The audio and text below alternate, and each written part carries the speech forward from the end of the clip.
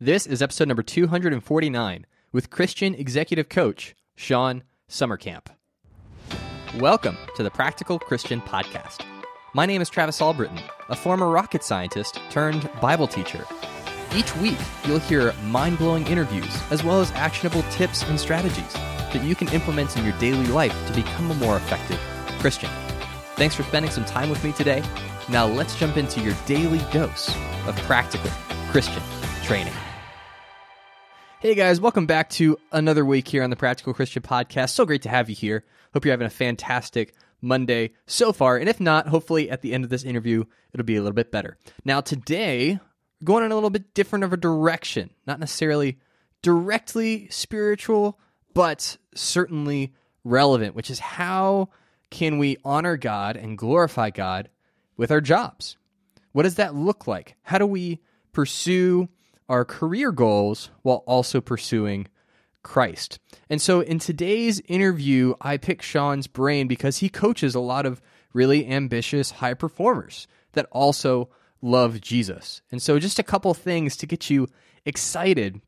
Shawn shares his undercover method for sharing the Bible with your coworkers without upsetting HR. And when he shares this particular strategy, I basically lost my mind. I was like, that is so genius, so good. I can't believe I didn't know about it sooner. So you'll definitely appreciate that.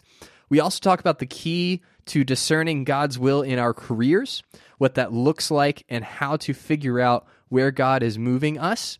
And then also how to think about and approach wealth righteously. I know growing up in church, I was always freaked out by stories of rich people in the Bible not going to heaven. And so, I didn't really have a healthy relationship with money growing up. And so we really dig into that a lot in this episode. And I think if that's something that you've thought about or questioned, then you're going to get a lot out of this interview.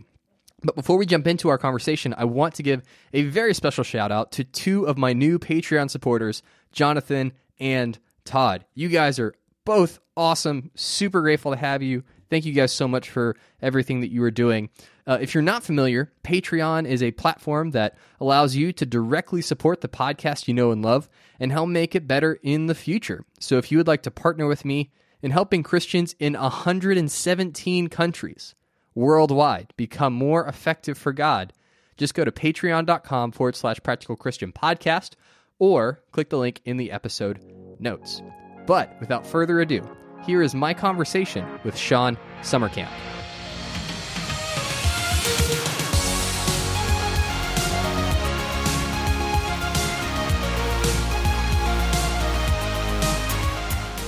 Well, Shawn, thank you for coming on the podcast today. I'm very excited to have you. It's great to be here. Thanks for having me. So you are a Christian executive coach. What does that mean? What does it mean to be a Christian executive coach? Well, not to be too methodical, but to take each of the words alone really is the way to describe what I do and why I do what I do. I only coach people who profess to be believers in Christ, Christians. So that is kind of a prerequisite. I'm one of those people that believe the foundations of all truth are found in God's word. You can trace back pretty much anything in our society today to find its origin in that truth. That's the power behind what I do. An executive, that's more of a mindset. What people doesn't necessarily mean they're an executive today.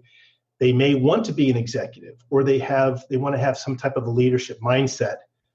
And then, of course, coaching, it's the idea of the Socratic method.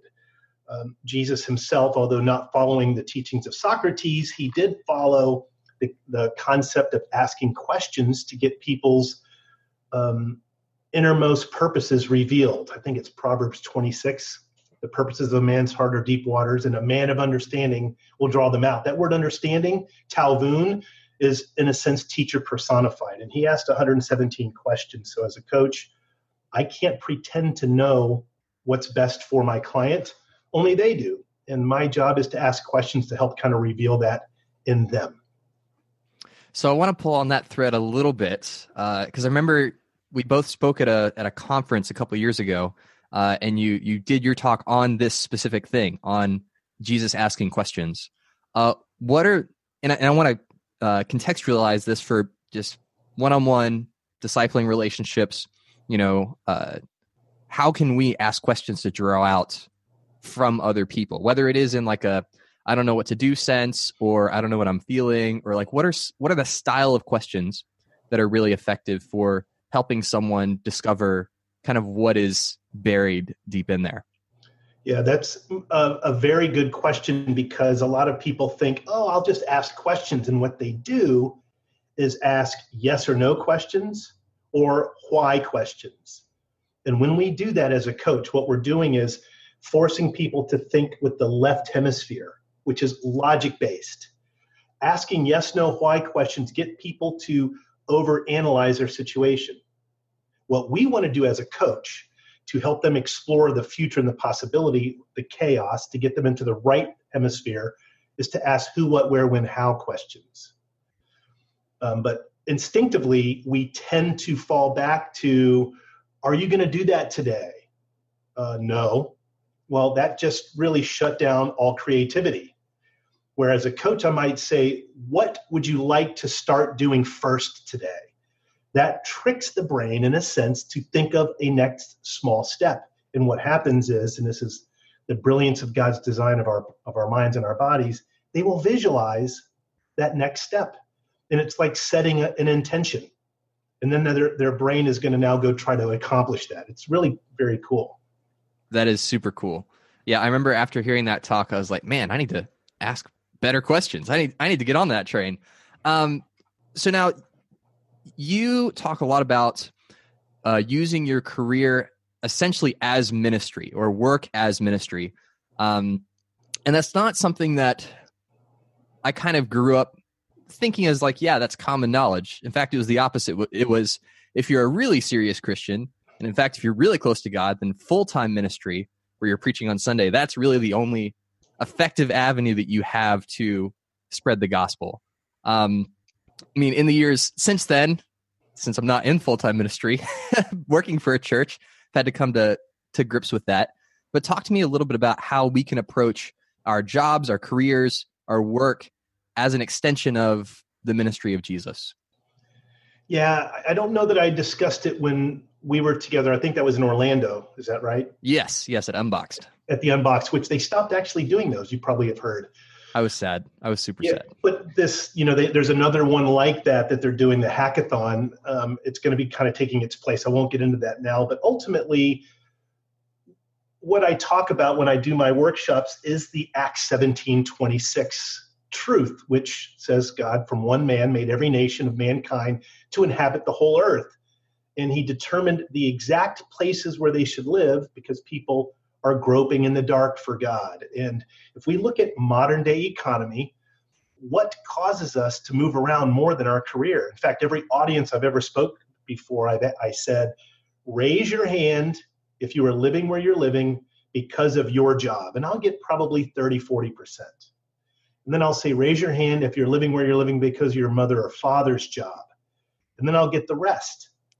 So God moves us around, I think, inextricably through our career so that we can get to a place and find that way to serve him best. And we are all in the full-time ministry. Some are paid by the church. Some are paid by corporate America. Some are paid by the U.S. government. Some are paid by their own small business. But basically, if you're called by Christ, our mission is to seek and save the lost. So all of us really are in the full-time ministry.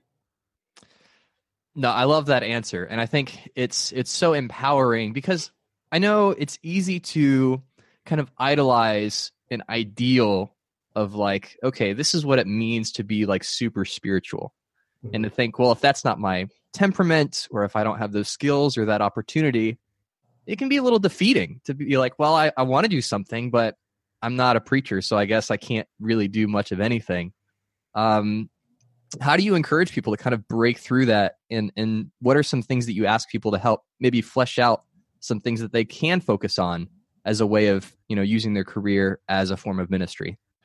Yeah, this is where I tell a story about when I worked at GE. I was the youngest person on a team of home-based project managers all across the U.S. I was one of 17. And then we had our first annual meeting back in Milwaukee. And I was like, hey, I get to meet everybody on my team.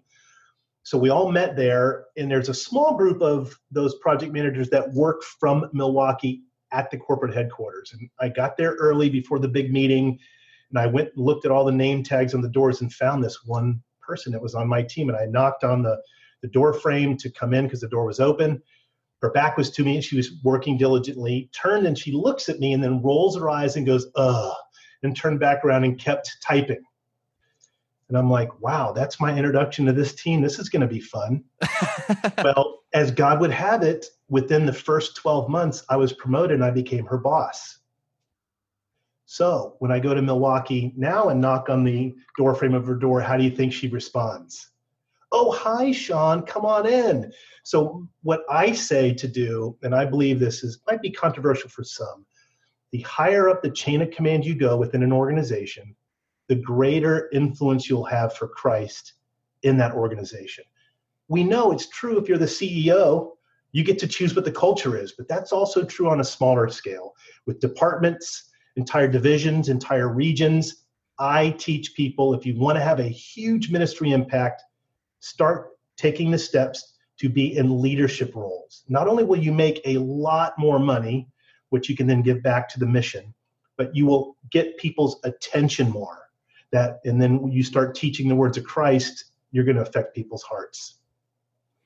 So talk to me a little bit about the balance of respecting HR and being in a leadership role and influencing people to be more like Jesus. Because I know for me, when I was working as an engineer, that was like the struggle, right? How do I, not rock the boat so much that I get fired, but also be really intentional in my co-working relationships? Yeah, I mean, that really is the crux of the matter. I mean, you've asked the quintessential question. And I think it comes down to how we were taught when we first came to Christ. We were kind of taught you got to be bold and say things that are going to get into their heart as quick as you possibly can. Well, that's not how everyone's going to be impacted. Sometimes it's through a very patient, loving relationship. So what I say to do, and what I did as a director at GE, a director at HID Global, a global ops manager at Avid, in these relationships that I was forming, they would open their lives to me, and I would speak the words of Christ into their life by saying, there's an ancient saying, and then say what the scripture is. And this is Isaiah 55:10. My word does not come back empty-handed. It will accomplish what I meant for it to. Jesus only once or twice or just a handful of times mentioned who he was quoting in the Old Testament.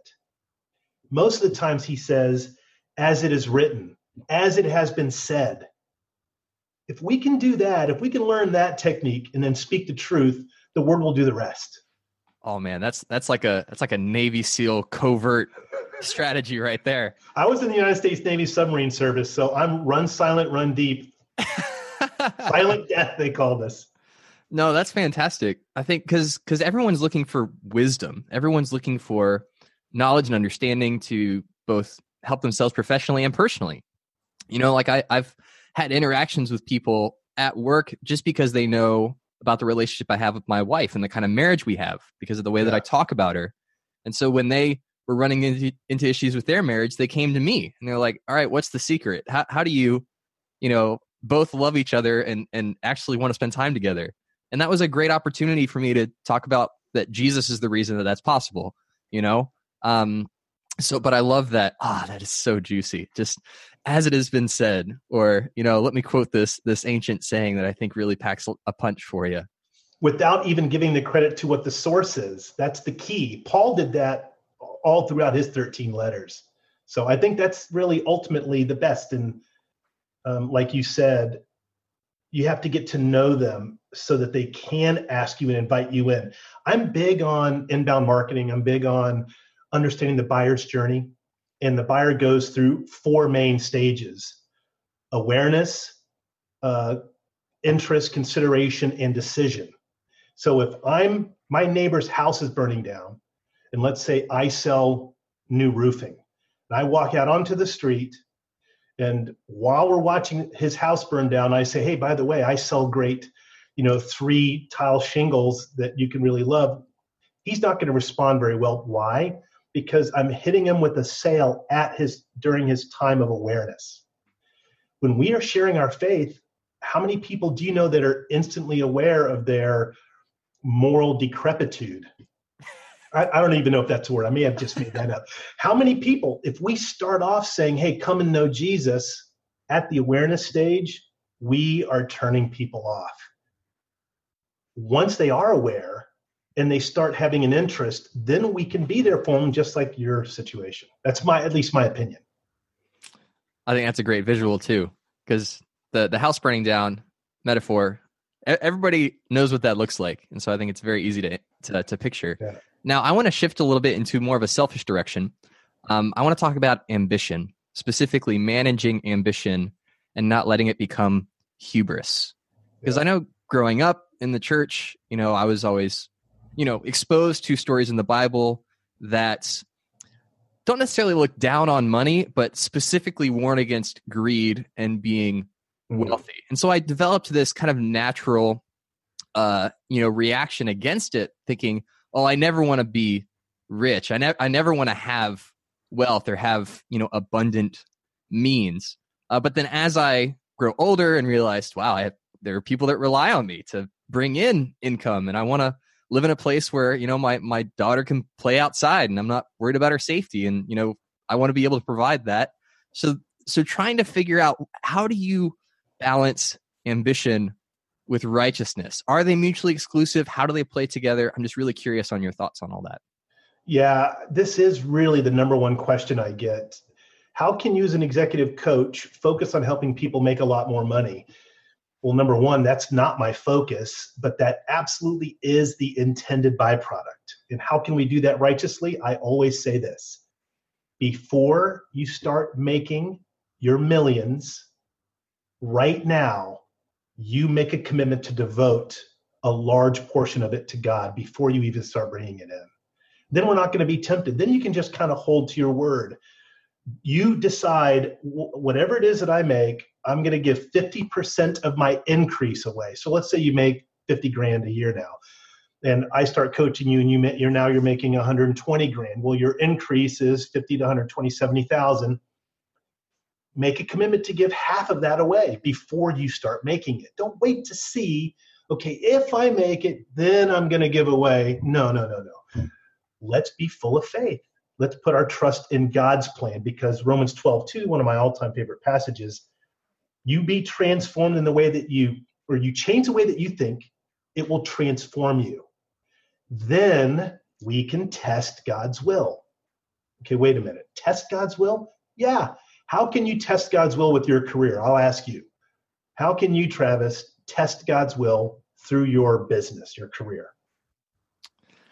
So my first reaction is, wow, test God's will. That's a big ask. But I think making the most wise decision and choice that I can in the moment with the information I have, and then make sure that the why or the intent or the purpose is always grounded in, how is this helping me draw closer to God or draw others closer to God? So that would be my first response, kind of my knee-jerk reaction.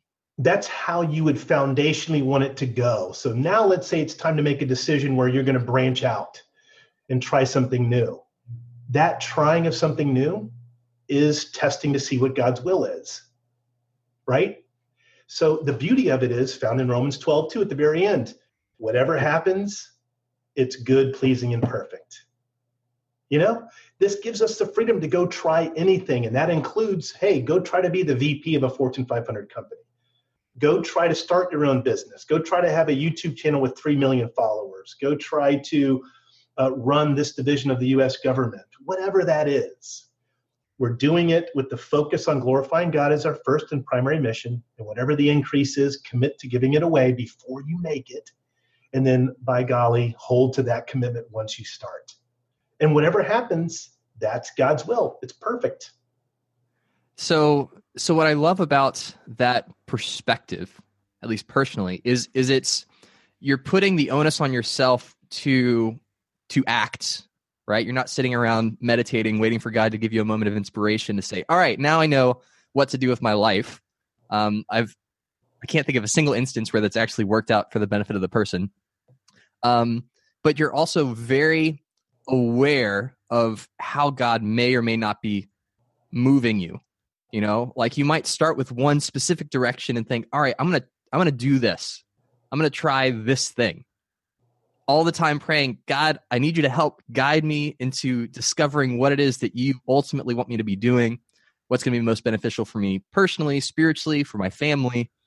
And then you're just kind of like a moving target, just trying to feel your way towards kind of your end destination where you land and discovering, oh, this is where God wanted me to be.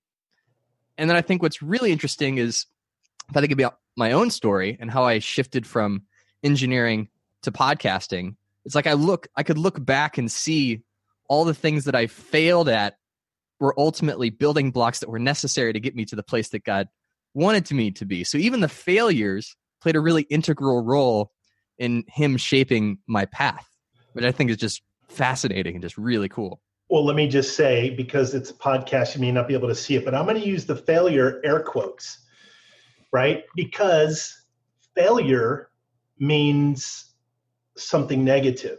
You would not have arrived at where you're at today if all those things did not fall into place the way that they fell.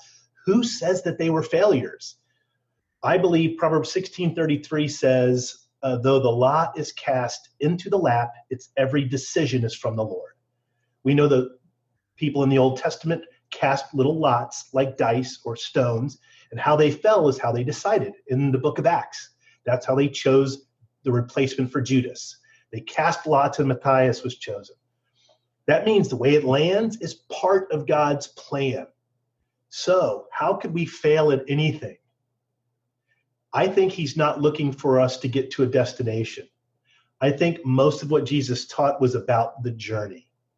And if we have a Christ-like mindset with whatever thing that we try, and I think looking at it as whether we're going to fail or succeed makes the ride more fearful than really I think God wants it to be. But if we look at it as a journey, I'm going to be like Christ on this journey, and whatever happens is God's good, pleasing, and perfect will. We're going to have a blast doing it, and I guarantee you, you're going to bring others along with you that want to know about Christ. At least this is my personal opinion guarantee. I think that's how it's supposed to work. No, great little disclaimer there at the end.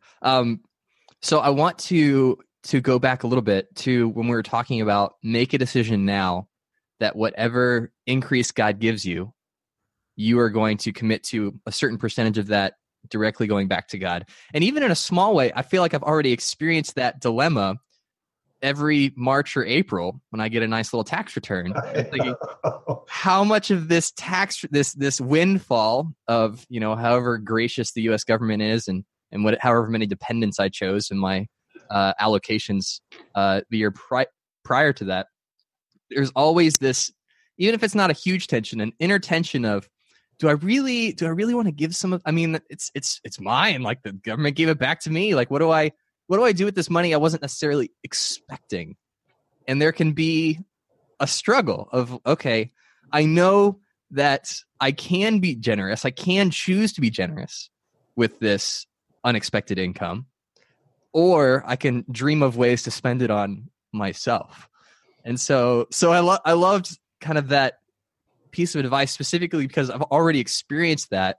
And I think at least for me personally, it gives me something really great to think about how to be God-focused with, any kind of income that I'm able to generate through my business or my ministry or through work. I have a really quick little anecdote for that dilemma. I say, give whatever, I'll use the word tithing, although tithing means 10%. Let's just say whatever sacrificial numerical dollar amount you want to give it as a percentage of gross income, pre-tax. Then whatever you get back in tax season really is yours. You can do whatever because you've already given of your first fruits to God. But most people give on their net income after tax. Yeah, because that's the number you see in your checking account. It's like, oh, I made this much, so then 10% of that, boom, cut the check, or make the direct deposit. Right. I always say give it off of what you are paid by the company. The government then taxes it. If you give it off of net, then yes, I would say make a decision to give the same percentage of whatever you make back during your tax time. That's not what this call is about, but that's a little side anecdote. Yeah. See, you didn't know this. This is actually like a free coaching session for me. In addition, and we're just recording it for others. No, Yeah, so there we go. This is great. So I want to talk a little bit about wealth, specifically our response to it or our mindset towards it. We've talked a little bit about how to approach, suddenly making more money in a righteous way, in a godly way, but just in general, from a philosophical standpoint, understanding that wealth in itself isn't necessarily bad, but it's very easy to judge people that are living at a higher standard than we are and think, well, you're living above my means, so that's maybe inherently morally evil, and not really sure how to square that. Maybe I would never spend $80,000 on a car, and so I think that is extreme, and maybe that money, like Judas was saying, could be better spent giving to the poor instead of buying expensive perfume. So how can we, especially in the first world where we kind of see both ends of it, we have the super rich, I'll put in air quotes as well, people that are kind of making significantly more than we are and interacting with them. And then also if we're diligent in serving the poor, we see that extreme as well, and trying to figure out how do we square these things, and what does it mean to honor God with your money? I'm just really curious on that conversation.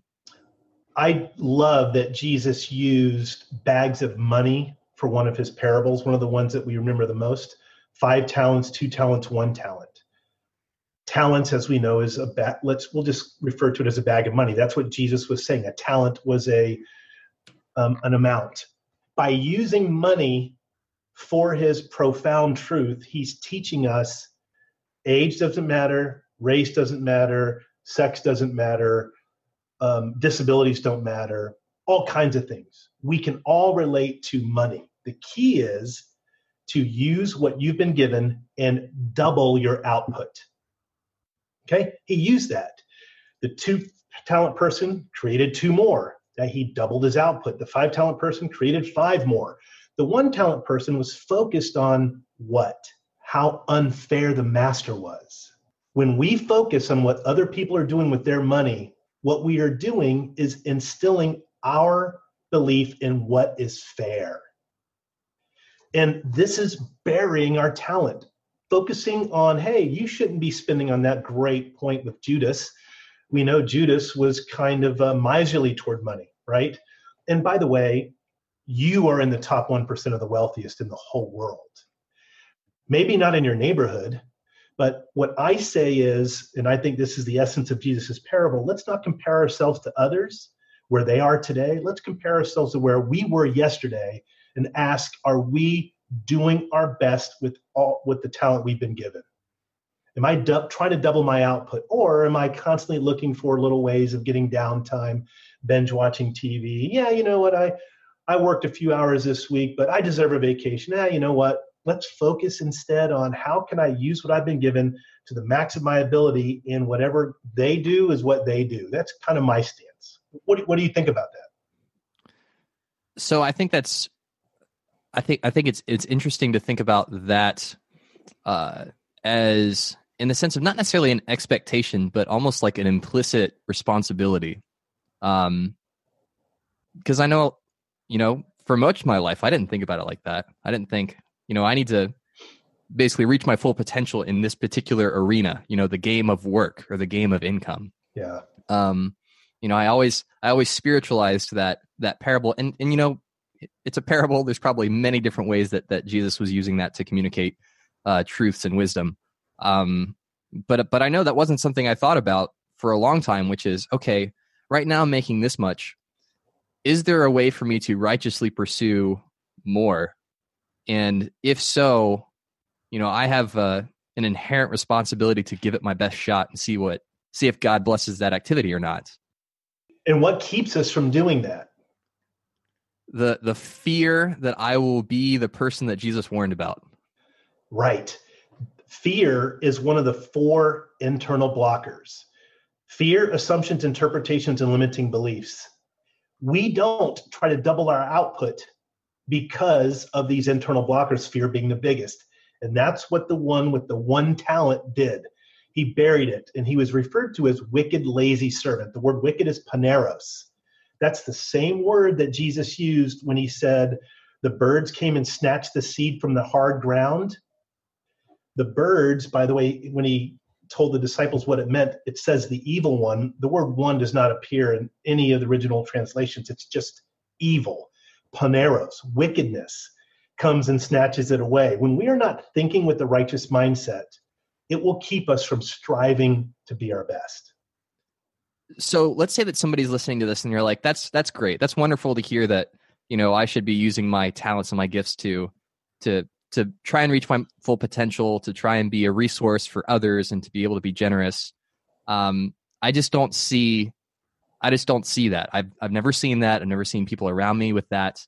And so, how can I do that and not, I guess, fall into, the prosperity gospel of thinking, well, this is what abundant living means, is I now have lots of wealth, because I can see that being a natural pushback, right? And so kind of separate for me prosperity doctrine, which is, if you are right with God, he will give you lots of money, with trying to actively use your gifts and your talents to increase what God has given you to give back and be generous to others. Yeah, I don't know who you hang around with outside of these podcast times, but that really has everything to do. Our mindset has everything to do with who we're hanging around. I think it's in 1 Corinthians 15. I might be wrong on this, but the bad company corrupts good character.